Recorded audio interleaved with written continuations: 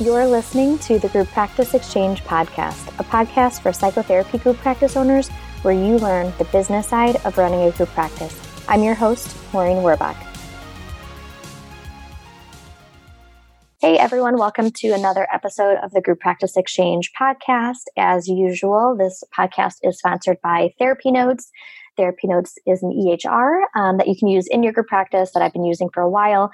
If you are using an EHR that's not working for you or you haven't yet gotten onto the EHR bandwagon, feel free to try them out for 2 free months by going to therapynotes.com/r/the Group Practice Exchange. All right, so in this episode, I've got Aimee Kotrba. Gosh, I know I just said it wrong again. Say it. You did. Did I say it right? Yeah, Aimee Kotrba. Kotrba. Aimee. Okay, so she owns Thriving Minds. It's a group practice, and we're going to be talking about how to include intensive therapy models in your group practice. She's got something pretty cool going on, not an IOP. I just confirmed with her. It is a group model, and I'll have you kind of explain it a little bit more. But you do like longer term, like a week or so long, and it's more intensive in that it's not just for an hour, let's say like once a day, but a handful of hours and over the course of maybe a week or 2 weeks, right? Right. Okay, yeah. So tell me a little bit about your practice, how you got started on that and what it looks like. Sure. So I started in private practice about a decade ago, and then about 7 years ago, moved into a group practice. Now I own 2 locations in Michigan, close to Ann Arbor, Michigan. And we specialize in anxiety disorders. And several years ago, I started to realize that my 1 time a week sessions, there's just a lot of issues with running 1 time a week sessions with exposures. And the kids had a long warm-up time. I was trying to do parent training, and that was challenging to make happen quickly.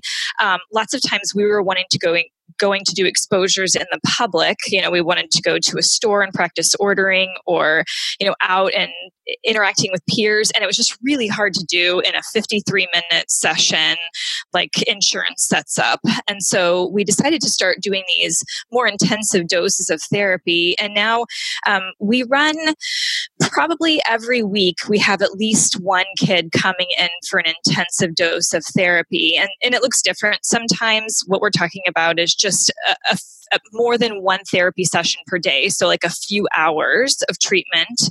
Sometimes kids will come in for an entire week where they'll do 5 to 6 hours of treatment over 3 to 4 days in that week. I run a camp for kids during the summer that's an intensive dose. Sometimes I'll go to schools and do an intensive dose of treatment where I'll stay in their school for the whole week and be with them doing exposure. So it can look really different depending on the kid. So your intensives they're solo, like you and a client? Yes, right. Except for the camp. Except for the camp. Separate kids, yeah. Okay.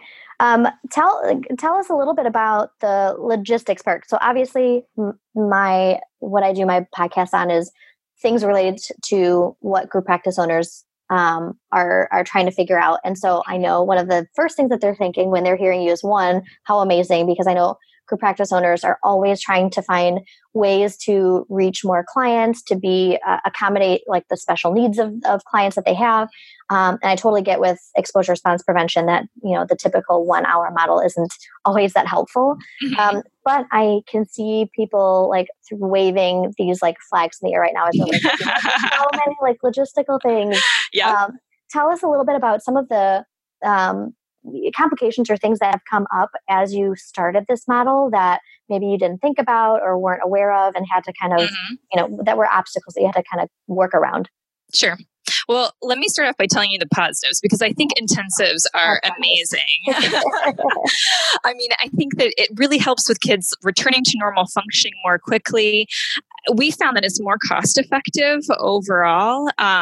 It really helps for families who have difficult, busy schedules. They don't take as much time off of work, don't take as much time off of school.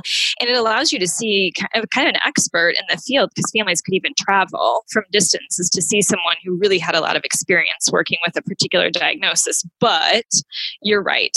There's a lot of potential complications or difficulties that we ran into at the beginning. One of them is the scheduling of therapy sessions. So when I started out doing intensives, I would usually do an intensive from, let's say, 9 to 2, Monday through Thursday. And then I would spend the next 4 hours maybe seeing additional therapy patients, my typical caseload after the intensive was over. And it was exhausting. Yeah. It was completely exhausting. I was just going to ask about that. Like, how do you schedule intensives if you already have a caseload? Because that would seem hard. But if you set it up the way you had, where you're mentioning it, obviously that can work. But then also, how tiring is that? Right, exactly. So right now so that's sort of the way that we started out. And it was nice to build up that way, even though it was kind of exhausting, because we got to the point where people knew us for doing intensives. And now I have a clinician who works for me who all she does is intensives. And so, probably 48 weeks per year, she does an intensive, and she doesn't see typical weekly patients anymore. She just does intensives. I think it's still doable even for the person in private practice or someone who still wanted to see some patients, still have a patient load, because I do it. I still see a few patients, even though I'm the director of the clinic. And then I do these intensives, but not as frequently. I maybe do them, once every other month or something like that. And are your typical intensives 1 week long? They are. Yep. Okay. They're typically 1 week long. The person that you have that's just doing intensives, they have essentially one client per week, right, that they're working with. Yeah. And then what happens after that intensive? Are they continuing on with one-on-one? And if so, are there any complications with them wanting to just continue to see that therapist, or do they get referred to someone else in the therapist that might have an opening, or in the practice that might have an opening? Yeah, that's a good question, because some people will think that this 1 week is curative, and it's not. Right. It's a really great start. It's not the end. So this one clinician who specializes in doing the intensives, she will continue seeing the patient on more of a consultation or as needed basis. But if the patient needs to continue weekly sessions after that, they'll get transferred to another clinician in our practice that does a more typical schedule. Okay, that makes sense. So how does that work with if you're a practice that takes insurance? Mm-hmm. We do take insurance. Okay. So we've dealt with this, and it's been quite a learning curve.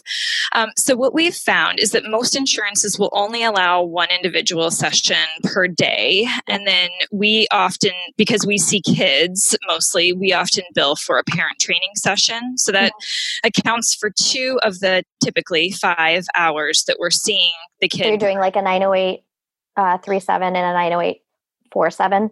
Correct. And then adding like the modifier to the one?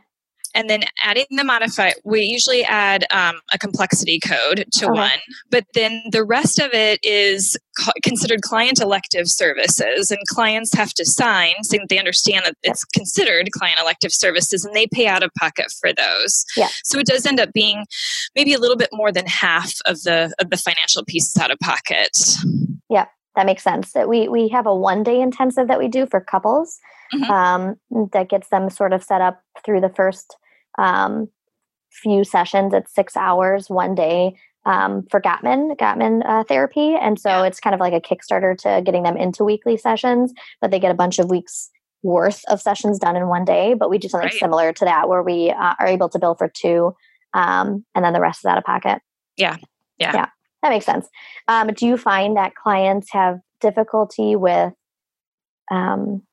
understanding that concept, with like not being, the insurance doesn't cover it all?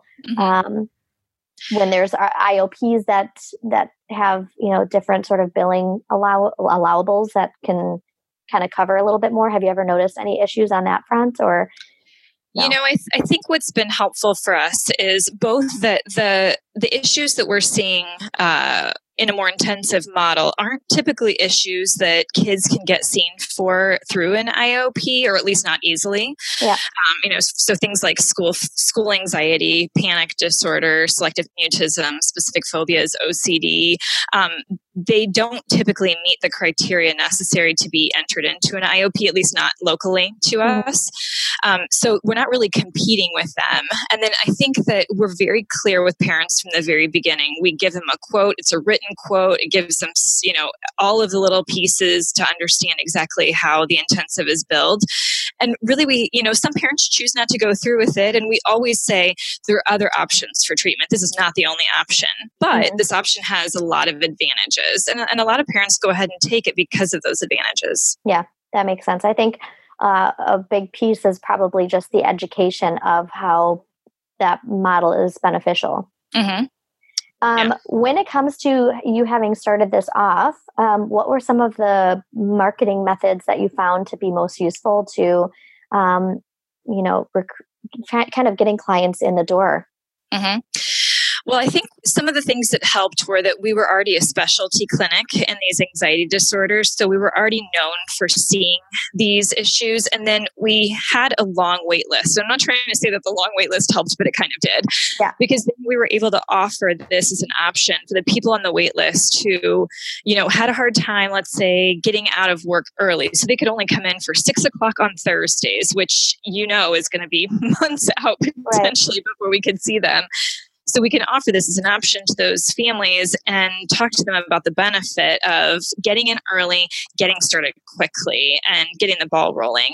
And then we would let other clinicians in the area know that this was an option that we provided, but letting them understand that this doesn't take the place necessarily of therapy as usual, and that it's very likely that we would be referring them back to this clinician to continue treatment after the intensive was done.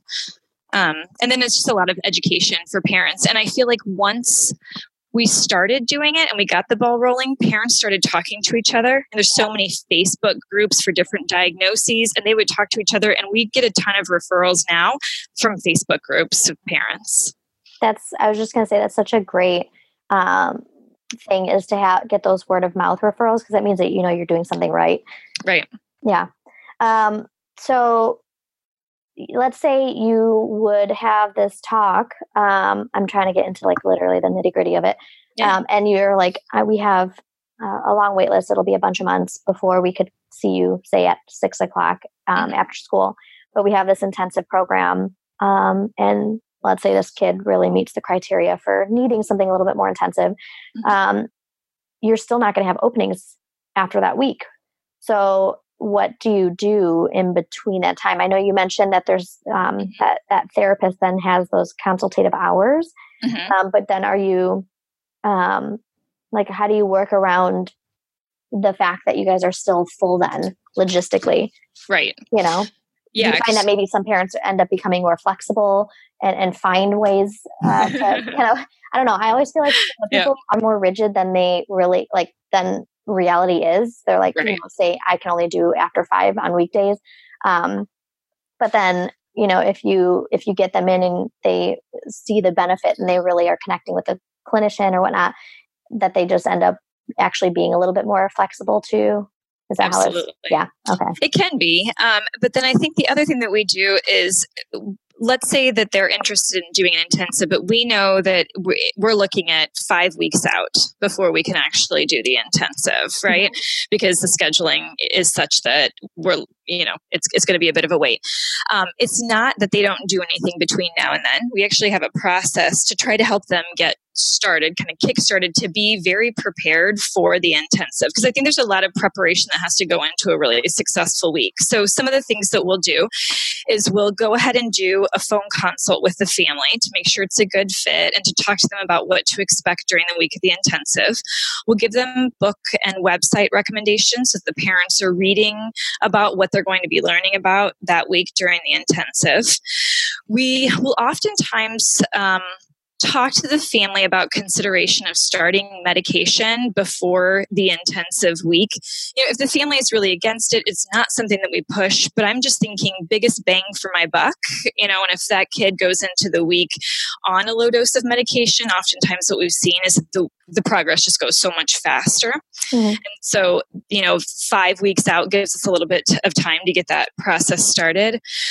We're working with the family between now and the week of the intensive to set up a really strong reward system. And I talk to parents about this is like Christmas in terms of the reward system. What does your child want that they have not gotten and they've been desiring for so long? Is it an Xbox? Is it a guinea pig? That's what we're working towards this week. So we're talking talking about setting up that reward system to be successful. So there's a lot of prep that goes into the week, and parents are doing a lot of their prep too. So I feel like they feel like, okay, we're moving in the right direction. We're starting towards that goal. That makes sense. Now, what happens, what's kind of the follow-up process after intensive therapy is done, that week is done? So in our clinic, no matter what the diagnosis is, at the end of the intensive week, we provide them with a pretty lengthy, I guess you could call it a report, but it's really a treatment guide, where we talk about all the things that we worked on during the week, and then we give recommendations for next steps. And then the family is sent home with that, as well as a training video for the schools. Because when these kids have anxiety, the schools really need to be engaged in whatever intervention is happening. And then we'll usually offer to also do a training, whether it's, via webinar or in person with the school, and consult with the school as well. And then if the kid doesn't come to us for treatment after the intensive, we'll usually recommend treatment in their local area, so they can, at least if they need to continue weekly treatment as usual, they can have a referral source already available. That makes sense. Is there a difference between how running a individual intensive with one person versus like a camp is? I know you mentioned like the group intensives or the camp that you do. Yeah. I mean, there's pros and cons of the camp versus the individual intensive. I feel like the individual intensive is fantastic for the kid who really needs one-on-one, focused, individualized, flexible intervention, because it's just me and that child and their parents working together. And I can flex to depending on what the kid needs in that moment. But on the other hand, I can't usually work a bunch with peers and have a ton of practice opportunities already set up, and have the support of a group that understands what the child is going through. So the nice thing about camp is that the kid gets to experience other kids experiencing anxiety as well, which I think is super beneficial. They get to have a lot of peer practice, so for kids with social anxiety or school anxiety or selective mutism, it's really necessary to get that peer practice piece. And what I found really interesting is, arguably, I think one of the most successful pieces about the camp that I run is actually not with the kids. I think that that's fantastic. It's actually, I do an hour and a half of parent training every day during camp, and the parents get to meet together and stay after the parent training, and they support each other. And that's been incredibly helpful for parents, I feel like. That makes a ton of sense, because I think one of the missing links a lot of times with, especially when it comes to kids, is parents feeling like they have that parent peer support. That I totally get what you're going through. A lot of times, especially with things like what you're mentioning, is parents feel like they're kind of at it alone. Absolutely. Yeah. A lot of parents, because selective mutism is so rare and social anxiety, it tends to be so hidden. Mm-hmm. I feel like parents don't oftentimes know another parent that's struggling with this same thing. So it's so great for them to get to meet each other and sit down and talk. Now, kind of going into the business end of it, is there a difference between how your one, I guess, billing, is it the same cost as your individual sessions, but just times, like, let's say for the individual intensive, if you charge $150 an hour for a single session, is it $150 then times, 4 hours or 5 hours, if that's what you're doing? Yep. That's exactly what I do. Okay. And then in terms of compensation for staff, does that vary on a kind of a business end for you of how staff is compensated? I don't know what your model is, if you're commission based or flat rate or whatnot, but does that vary for your clinicians who do one-on-one therapy versus the ones who do these intensive models? I'm just thinking, like, is there more notes time, writing the report I hear you mentioning? Are there like other things you have to consider in that compensation piece? No, our employees have gotten really good about sort of writing the report as they go, almost just like progress notes would be. And we have a template of the report, so it really doesn't take too much longer administratively to figure those things out. Okay. So the employees get paid, they get paid a percentage, and they get paid the same percentage, whether it was therapy as usual or an intensive model. Which is what we see a lot with people who run just groups, is a lot of group owners asking, do you pay a different amount? And for us, with our clinicians, we don't. They get the same percentage, whether they're running a group versus doing individual sessions. So that makes sense that even with intensives, that would be kind of simplifying things, keep it all the same. It's so much easier that way. I will say that one of the things that our clinicians have said, despite in addition to the fact that they just really like doing the intensives because they're fun and engaging, and you really get to commit fully to a therapy patient for a whole week. The other thing that they really like is that the intensive model, if they don't see other patients, allows them to go home early. They'll work like 9 to 2 and then do notes for an hour and go home by 3 and have seen their full patient load basically for a day. So it makes it a fantastic schedule. And I think it's a lot less, seeing 5 or 6 clients in a row can be tiring for some people, but doing one intensive for 5 or 6 hours with the same person probably feels less work than seeing 5 different people. I think it really does. Yeah. Because you have to switch focus every hour. Absolutely. Mm-hmm. Yeah. Whereas with these kids, you get them warmed up and then you just kind of keep going, and you're taking breaks and doing fun activities. And, on a normal day for an intensive of a kid that we see with, let's say, social anxiety, we might go out and go bowling so that they can order their shoe size and order a soda. And then we might go and get ice cream and then go play at the playground so they can interact with other peers. So it's actually a pretty fun day of therapy, I would argue. Is there anything on a business management standpoint that you have to consider, whether it's like liability insurance? I know you mentioned going outside of the office. Are there any things that they have to consider that you normally wouldn't for one-on-one in-office therapy? I think it's really important to get assent from all the stakeholders. That's something that's slightly different. In order for this to be successful, kind of everybody that's involved needs to be consenting. So the parent, the kid especially, needs to understand what they're assenting to. If school is involved at all, they need to be on board with it for it to be successful. Let me stop you with that. If you're not in school for a whole week, are you connecting with the school to help the kids stay on top of I know with IOPs and PHPs, they get their homework, and they're there longer with a PHP in a day. So they're helping them, they have an hour or 2 where they're helping them with their homework. But are you communicating with the school, or is your clinician who's doing this communicating with the school to have the school kind of maybe ease up on the homework that week, or what does that look like? Yeah, definitely. Yeah, we write a letter to the school, so the school knows exactly what's going on. And we ask them, obviously, to excuse the child from classes, but also, please don't overload them with homework because they're going to be working really hard this week. Yeah. Yes, definitely. Okay. So do you find that schools tend to be, open to this? Have you had any schools that are like, no? No, I think that's very rare. I think most schools are really relieved that hopefully, because a lot of these problems that we're dealing with the kids are problems that are bleeding into the school as well. And so the school's really hoping that the child gets relief out of this as well. Yeah. They're usually really open to it. That's awesome. If you had to give one piece of advice, something that you wish you would have known in the beginning when starting this, or something that you would want to pass on to the group owners listening who are contemplating this kind of idea, I know I'm putting you on the spot now, so I'm taking my time finishing this question up so you can think it through. What piece of advice would you give?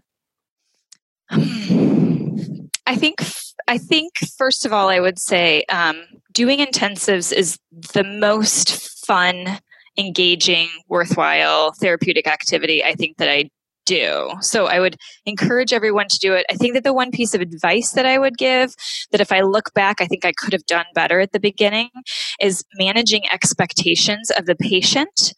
I think that, given the fact that this is an intensive dose, and so people are taking off work, they're taking off school, they're paying more upfront at least, even though it's probably cost effective in the end.